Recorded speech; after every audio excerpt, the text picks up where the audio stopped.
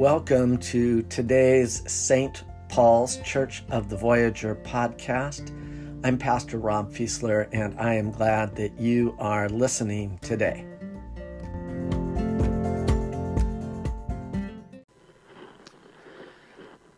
What do you consider to be the most terrifying words of Jesus? Now wait, don't answer yet. Because we do not normally put the word Jesus and the word terrifying in such close proximity. I want to make sure you understand what I'm asking. I'm not asking what you consider to be the most terrifying words of Scripture. I think there'd be far too many to choose from. And I am not asking what you consider to be the most terrifying words in the New Testament, because then you might think of something written by the Apostle Paul, or a story from Acts, or something that comes from the book of Revelation. So to be clear, what I am asking you is this. What do you consider to be the most terrifying words that Jesus ever said? I want you to feel free to email or text me what comes to mind for you. But I can tell you that after nearly 3 decades of ministry experience, and not including a lifetime spent growing up in the church, I would say that many church members would find that Jesus' most terrifying words come just 2 verses beyond what many of them find to be Jesus' most reassuring words. For God so loved the world that he gave his only Son, so that everyone who believes in him may not perish, but have eternal life. That's John 3:16, of course. But then in John 3:18, Jesus adds, those who believe in him are not condemned, but those who do not believe are condemned already, because they have not believed in the name of the only Son of God. Now, those words of Jesus lie at the root of much evangelical angst. Not for us, of course. We've said the magic words, but out of concern for those who have not yet claimed faith, who have not responded. And you know how this goes. What if someone dies tonight without having heard the good news and then ends up eternally separated from Jesus? And what if that someone is especially near and dear to our hearts? If you were here in the sanctuary this morning, I would ask you for a show of hands if you are or have ever been vexed by that question. I'd raise my hand. To those who ask me, I will often say that I think that we can trust God as revealed in Jesus Christ, to do the right thing. The most loving thing, the most wise thing, the most compassionate thing available to God in each and every case. Because nothing is impossible for God, right? Not even, I should think, a post-mortem turn towards the light of the world. And I would remind us that our friend and theologian in residence, Dr. Michael Lodahl, has pointed out that in our doctrinal heritage, John Wesley affirmed that people will be judged according to the light they've actually been given. That no one will be judged according to the light that they have not been given. That's a bit of a double negative, but I think you understand. Nevertheless, Jesus' words in John 3:18 can cause us to worry about the fate of those outside and beyond us, those who have not yet professed faith in God's only Son. But for all of us who do claim faith that Jesus is Lord, I think that his most terrifying words come in the midst of Matthew 7, 21 through 29. The words that he speaks at the conclusion of the Sermon on the Mount. I've asked Admiral Chip Miller to read Matthew 7, 21 through 29 for us this morning. Not everyone who says to me, Lord, Lord, will enter the kingdom of heaven, but only the one who does the will of my Father in heaven. On that day, many will say to me, Lord, Lord, did we not prophesy in your name, and cast out demons in your name, and do many deeds of power in your name? Then I will declare to them, I never knew you. Go away from me, you evildoers. Everyone then who hears these words of mine and acts on them will be like a wise man who built his house on rock.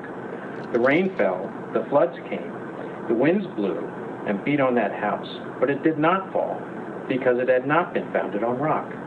And everyone who hears these words of mine and does not act on them will be like a foolish man who built his house on sand.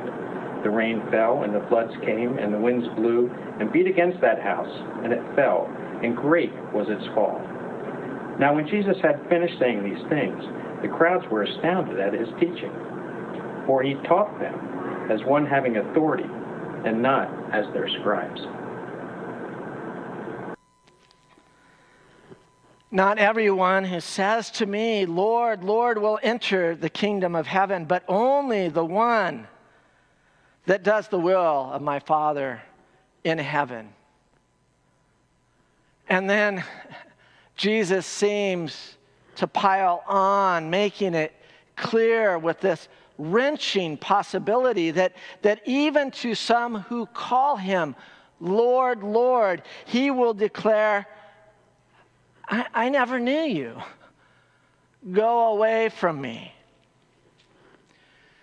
In a forthcoming book, Dr. Lodahl writes, the point of such a teaching is to drive home its critical, existential import for those of us who do hear, rather than to speculate on the fate of those who do not.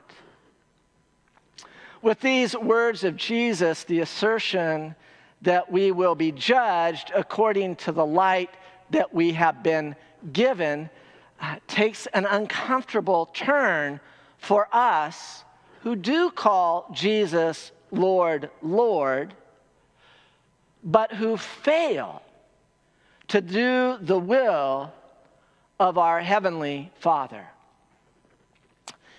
A few weeks ago, in our regular staff meeting, Marty Horvath said something that really resonated with me, I think, with all of us, talking about the immense challenges of this year, 2020, but especially the societal strife that had just exploded upon the unjust killing of George Floyd. Marty said, I think I'm going to need to learn how to become comfortable with being uncomfortable.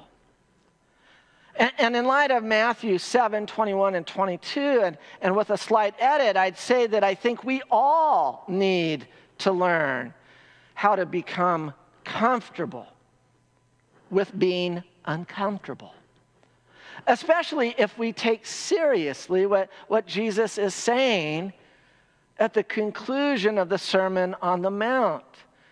That it is absolutely presumptuous to think that our declaration, Jesus is Lord, automatically guarantees that we will be known by our Lord when it counts.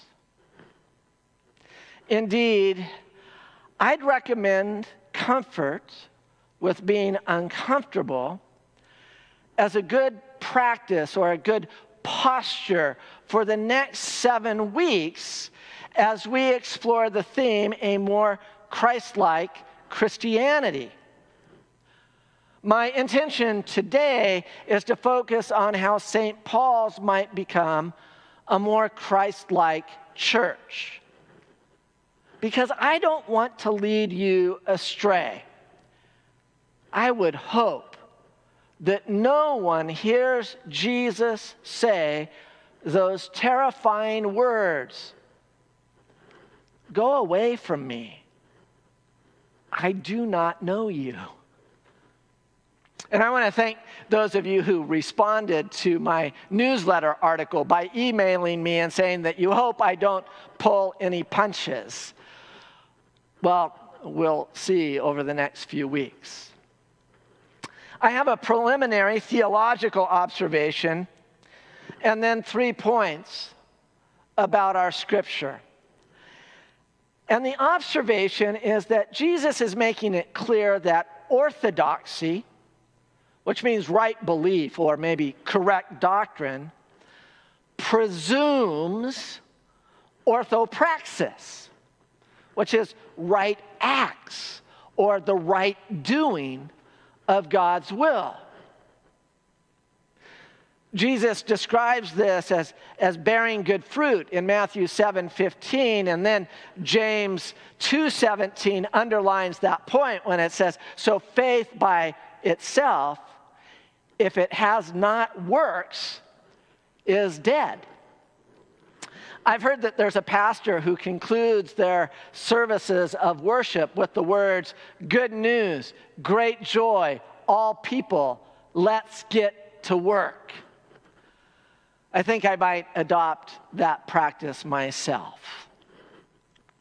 We will explore the faith works issue in a few weeks, but how might these words of Jesus that we heard already, how might they beckon us to be a more Christ-like church? Well, I think firstly by reminding us that it is not and never has been all about you in the singular. Over many years, I've become increasingly uncomfortable with the question, is Jesus your personal Lord and Savior? Because I think it implies something that I doubt Jesus would affirm. Namely, that salvation is about you, singular. Note that in verse 22 of our reading, Jesus says, many will come in and say, did we not? And so the unmistakable implication of many and we is that the salvation Jesus wants us to receive is profoundly and necessarily communal, not personal. And once we see how often Jesus uses the word you in the plural form, it becomes impossible to miss. Let's just look at one example. At the start of the Sermon on the Mount, Jesus says to all who have gathered before him, you, plural, are the light of the world.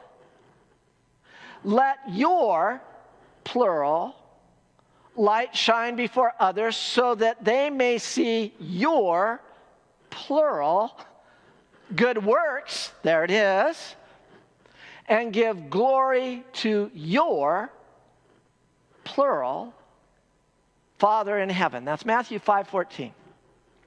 And everything that follows in the Sermon on the Mount outlines what those good works are to include by the you that is plural. And so that is Jesus' vision for the church, a community so shiny with good works that even those who may never join the church can't help themselves. They just spontaneously erupt and give glory to God because they see how good are the works that we are doing. That is what Jesus wants from his church. So what do you think? Is that what you see as more and more young people absent themselves from the church? Fundamentally, if outsiders are not seeing our good works and giving glory to God, Jesus is not getting what he wants from the church, and we need to go back to the drawing board, which is Jesus. Jacob Needleman writes, "Let me put it bluntly. It is only through inwardly developed men and women that God can exist and act in the world that we occupy. The proof for the existence of God is people inhabited by and who manifest God." That's what the Apostle Paul writes in Galatians 20:20. "It is no longer I who live, but Christ who lives in me." We will shine when Christ is alive in us.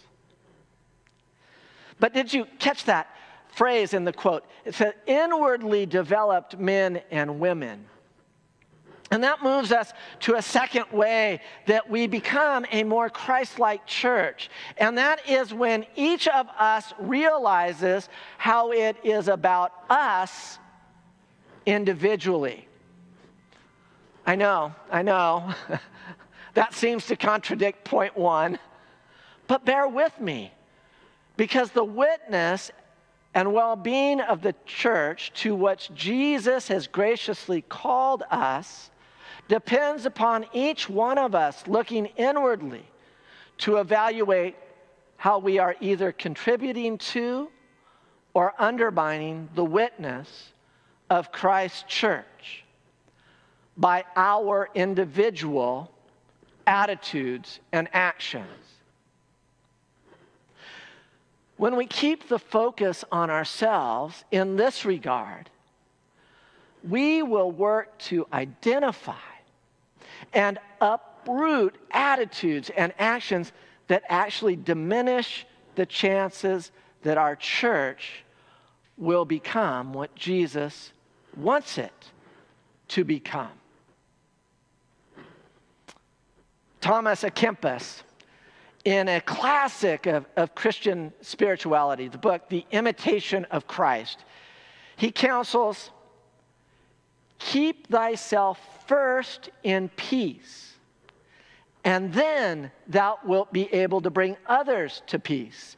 Have therefore a zeal in the first place over thyself. That quote comes directly from a daily reader used in the 12-step program that I regularly attend.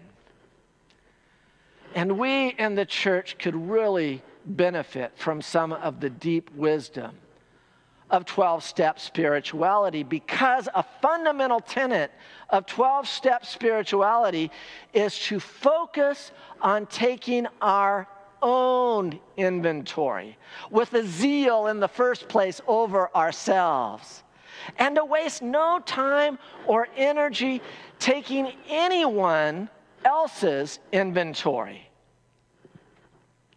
I think of the end of the Gospel of John, there's this enigmatic scene at the very end where Peter looks at another disciple, and it's an unnamed disciple, and he asks Jesus, "What about him?"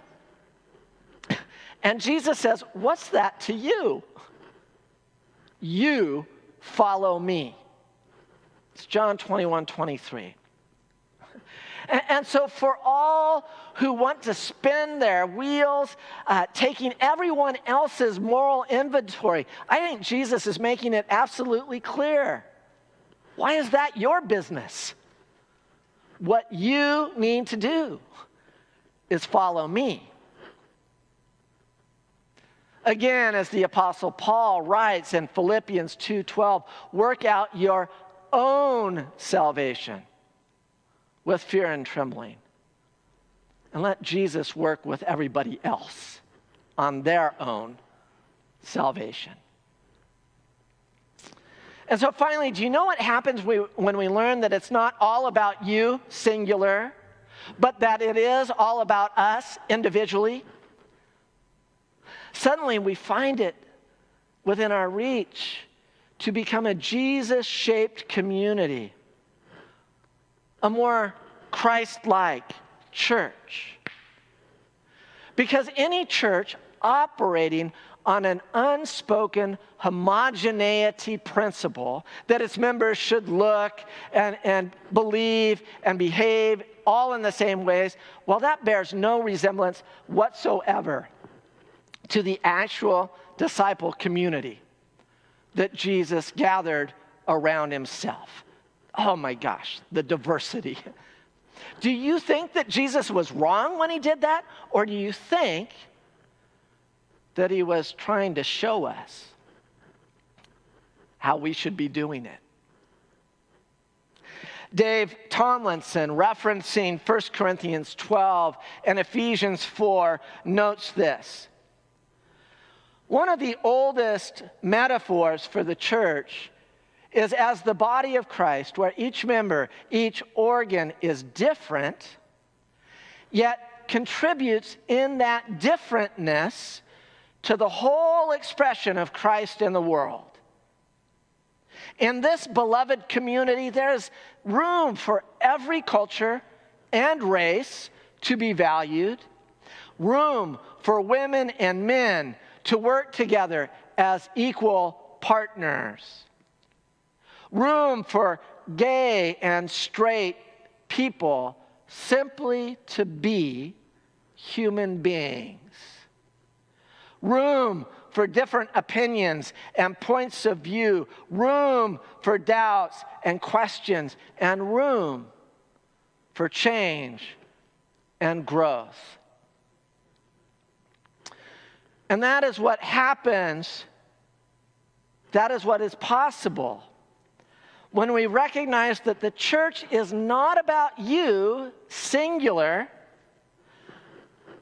but it is about us individually, all doing the will of Jesus' Heavenly Father, our Heavenly Father.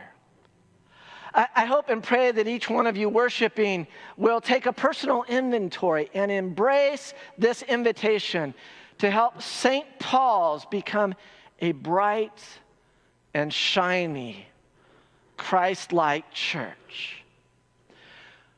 The more that we do this, we may joyfully anticipate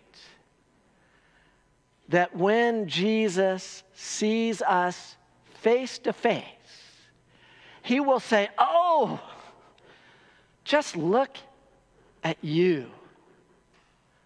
I know exactly who you are." Amen.